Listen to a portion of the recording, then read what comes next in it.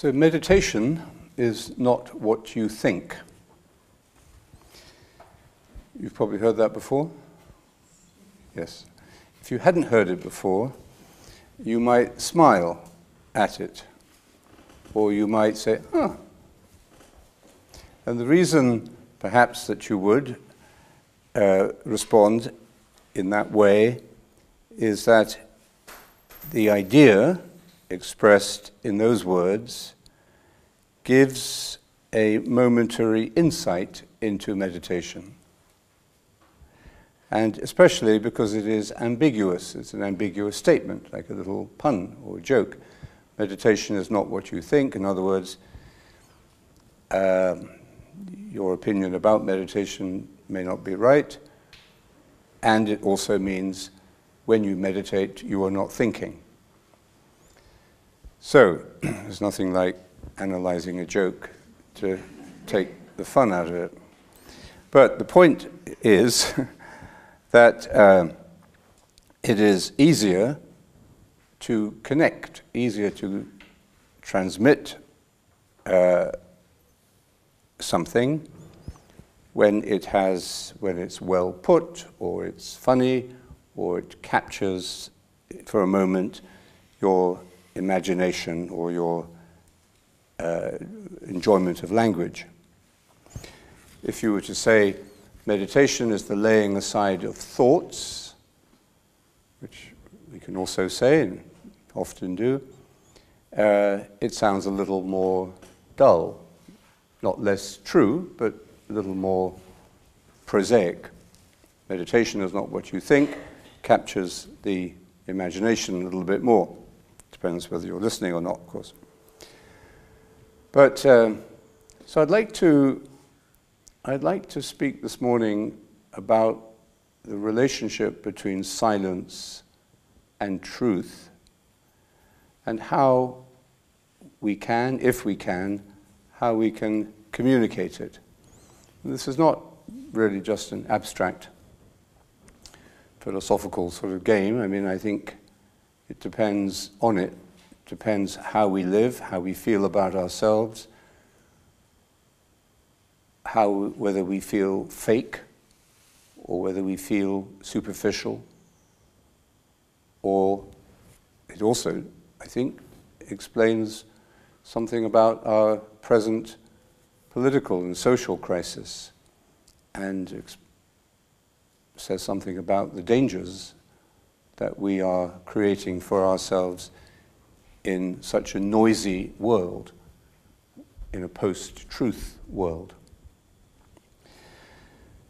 So what we say about meditation makes a difference to the way we may come to understand it, or whether we even begin to meditate.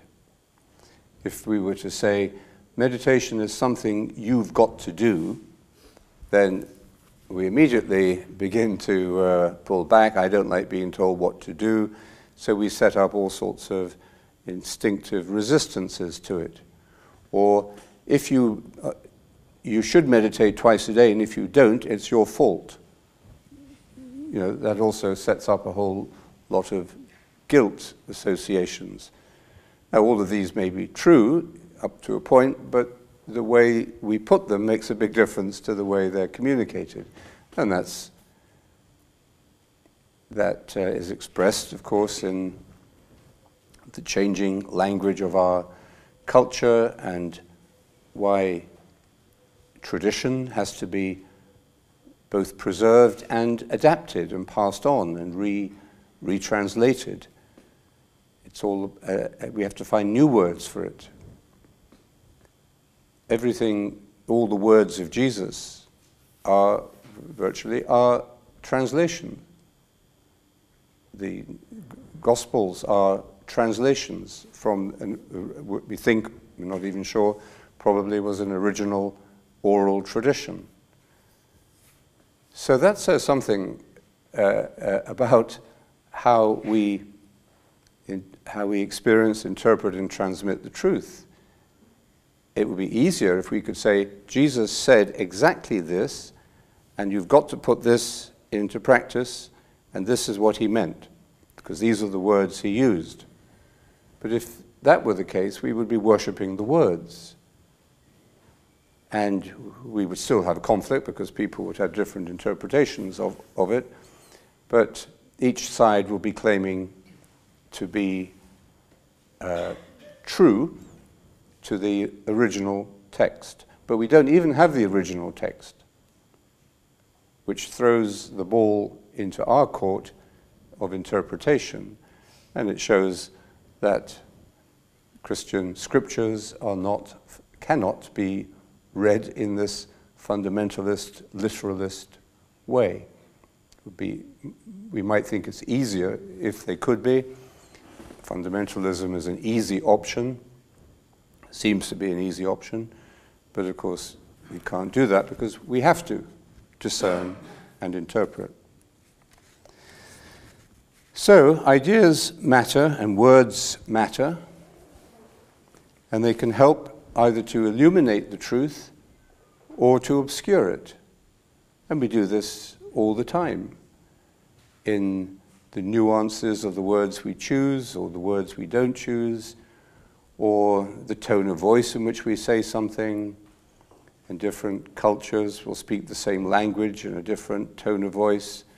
Americans, Irish, English will have a different tone when they're speaking to try to communicate sincerity or genuineness. They will use a different tone, different cadence, and so on. Different parts of Britain do the same. The most truthful sounding dialect in English is the north of England. At least that's what generally seems to be the case. And that's why, what do they call these phone helplines, you know, and helplines are usually in the north of England because the people who speak to you have a nice tone of voice that you trust. So you don't get angry with them as you do with a London voice, which is harsher and more aggressive. So anyway, everything we communicate has to be interpreted, and it can be more or less truthful. And sometimes we give the wrong impression very unconsciously and unwillingly. We just find that our words have been misinterpreted. So, as soon as we become conscious of an idea, something we want to say, it has already begun to be embodied in language. We wouldn't be conscious of it if it were not already about to find words to express itself. But even before that, so we're informed today by the neurologists, it probably began its existence not as a thought, but as a sensation, something that became embodied, a feeling or a sensation that we could trace back to some non-verbal communication within ourselves. So, it's not as simple as it seems to tell the truth, even to ourselves. Even when we want to tell the truth, we can mess it up and cause damage because we're misunderstood. I mean, emails are a good example of that. Emails should only be used for sending documents or, phone numbers, because as soon as you try to have a proper communication about an idea or opinion or disagreement, emails tend, I find anyway, to make things worse. So we always have to check our thoughts and ideas, and we have to ask ourselves, is this what I really want to say? Is this what I really feel to be the truth? Am I expressing the truth as well as I can? How right or true are these thoughts? They've passed through several stages of development already before becoming conscious, before becoming an idea. So they could have absorbed a lot of impurities as they flowed from the hidden spring of truth. So when we speak about meditation, we speak about silence, we are already, on very shaky ground. It's very difficult to speak about silence, but it's a very interesting topic for us to think about. Because it is an interesting topic, and because it does seem to take us closer to the meaning of truth, it's very easy to replace the work of meditation, the work of silence, with ideas. It's easier to read books about it, nice books, beautiful books, favorite books, than actually to do it. It's easier to go to listen to talks about it than to do it. Easier to listen to, YouTube videos on meditation than to actually, for a couple of hours, rather than to do it for 20 minutes. Most of the time, even when we are meditating, or we think we're meditating, we are actually thinking about our problems or our daydreams, or, at best, much of the time, we're thinking about meditation. I'm meditating. How am I meditating? What is meditation? And am I getting closer to what meditation is about? No, I'm distracted. I'm thinking about lunch. Actually, I'm thinking about meditation and lunch. So, meditation is too simple for words. And this is expressed in a very memorable saying from the desert tradition: the monk who knows that he is praying is not truly praying. The monk who does not know that he is praying is truly praying. And that is pretty much like saying meditation is not what you think. And of course, whereas meditation is not what you think is a little easier to swallow because it's ambiguous and it's witty, the saying of the desert teacher, if you know that you're praying, you're not praying, and it's only if you don't know that you're praying that you are praying, that's a little more serious and a little more challenging. And very challenging for us because it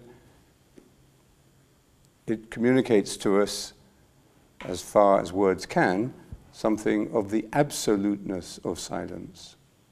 That silence means silence. Brexit doesn't mean Brexit, as the British politicians claim. And they said to Mrs. May, what do you mean by Brexit? She says, Brexit means Brexit, which is a typical evasion of the truth. But the Desert Fathers are not evasive about the truth. They try, as far as possible, to use words, because they've got nothing to gain, and they don't care whether you vote for them or not,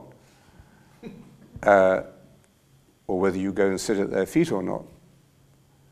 So the desert teachers are trying, as far as possible, to use words to communicate pure truth. So how do we interpret this? Like everything, it has to be interpreted. The one who is not, the one who does not know that he or she is praying is truly praying.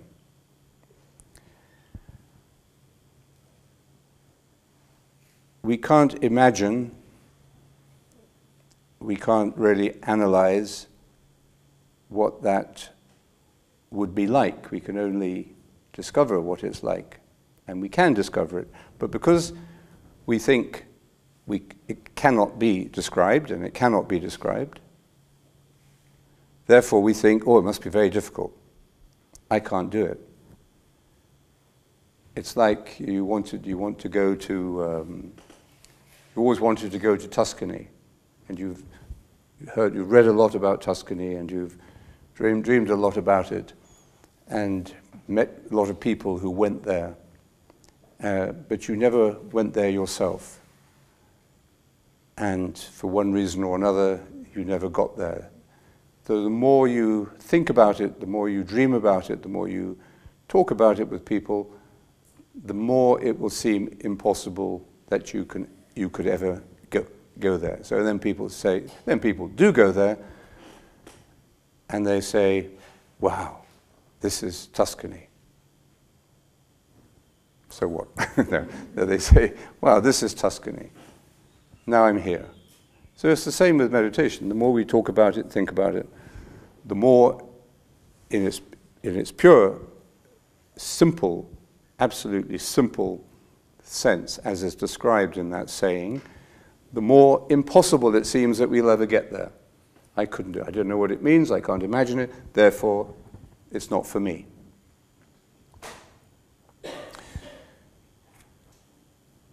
Silence is not just about developing quiet thoughts. Silence is about leaving thoughts behind. Desert teachers used to say, again very memorably, prayer, by prayer they always meant this prayer of the heart, this experience of contemplation. Prayer is the laying aside of thoughts. Thoughts. All thoughts. It's not replacing bad thoughts with good thoughts, or bad thoughts with pious thoughts. It's laying aside thoughts.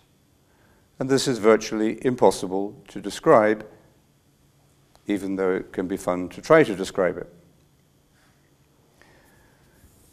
In the great work, you find it in the Philokalia, in the volume 1, by Diadocus of Photike, there's a work of his called On Spiritual Knowledge. And these are short little chapters, short little paragraphs, very carefully worked and crafted and perfected. It's not this, which address this question of what is spiritual knowledge. And in section 8, he speaks about this paradox of speaking about silence. He says, the unilluminated should not embark on spiritual speculation, nor, on the other hand, should anyone try to speak while the light of the Holy Spirit is shining richly upon them. So I think what he's saying here is that it's kind of a way of saying, he who knows does not speak, he who speaks does not know. But it's a little more subtle than that. But he's saying, if you are not in that state of illumination, which he recognizes can come and go, but if you're not in that state of illumination, then you shouldn't speak about it. On the other hand, when you are in it, you shouldn't try to speak about it, because you can't speak about it. And why bother to speak about it when you are in that state, anyway? So he's pretty truthful. And then he goes on, where there is emptiness, and he's speaking about emptiness here as sort of in the more negative sense. In other words, where you are, say, distracted or all over the place and you're not in this illuminated state. Where there is emptiness, ignorance is also to be found. So if you're not there, if you're not silent, if you're not mindful, if you're not in this illuminated space, then you will be ignorant. But where there is richness of spirit, you could also call it poverty of spirit, where there is a state of illumination, when you are focused, when you are present, when you are silent, no speech is possible. At such times, the soul is drunk with the love of God, and with the voice silent delights in His glory. So, what do we do then? We can't speak about it. We want to speak about it, we should speak about it, but we can't speak about it either when we're not in that state or when we are in that state. So he's talking about, really, when can you tell the truth? And this is his answer. He said, we should therefore watch for the middle point between these two extremes. So this point between being totally distracted and ignorant and being intoxicated with the love of God and bathing in the experience, and you don't need to speak and don't want to speak anyway. So the middle point between these two extremes before we begin to speak of God. This balance, he says, confers a certain harmony on our words glorifying God. As we speak and teach, our faith is nourished by the richness of the illumination. And so, because of our love, we are the first to taste the fruits of knowledge. For it is written, the farmer who does the work should be the first to eat of the produce. Now it's interesting, I think, how he turns this around at the end, because he's not saying, you have to speak about this experience for the benefit of others. But he's saying, actually, if you can find this middle point where you can speak the truth, and it's speaking the truth in love, this is spiritual knowledge, then you will benefit from this. You, the speaker, will benefit from this. So those of you who are leading meditation groups, think about that. And anyone who does lead a meditation group will say that this is a great enrichment to them, that they gain so much from it, that they don't think of themselves as doing these poor ignorant people who haven't learned to meditate yet a favor, but in being able to share it with them, they themselves are deepening, they are nourished by the richness of this sharing. He also says there is a distinction between wisdom and spiritual knowledge. He says, many who are illuminated by spiritual knowledge never speak about it. So the world is full of very enlightened beings who don't go around giving talks about meditation or giving talks on anything. And I'm sure hopefully you have met some. Many, most perhaps, who are illuminated in this way will never speak about it. It seldom happens that self-knowledge, spiritual knowledge, which arises from deep stillness, combines with outward expression. So he said it's very seldom that you get this balance, this point of balance. So this is very sobering when it comes to thinking about the truth. To speak of the truth, we have to be in the truth. But if we're in the truth, then we can't speak about it, because to look for words and ways of communicating it immediately begins to compromise or complicate the simplicity that you're in. And that's our challenge, and it's also the tragedy, of any society, often of all relationships. So it's very sobering what they're saying, but also very illuminating, and it illuminates something of this connection between silence and truth. St. Benedict says the monk should be allowed to speak very rarely, even about spiritual things. Because, as it says in the book of Proverbs, in a multitude of words you cannot avoid sin. Sin, remember, means missing the mark. It's not breaking a rule. It's not communicating, not hitting the mark, not getting it right. In many words, we will inevitably say something off. And I think, the longer you talk, the more you realize that you're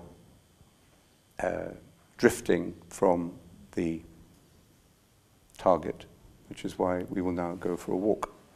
Okay.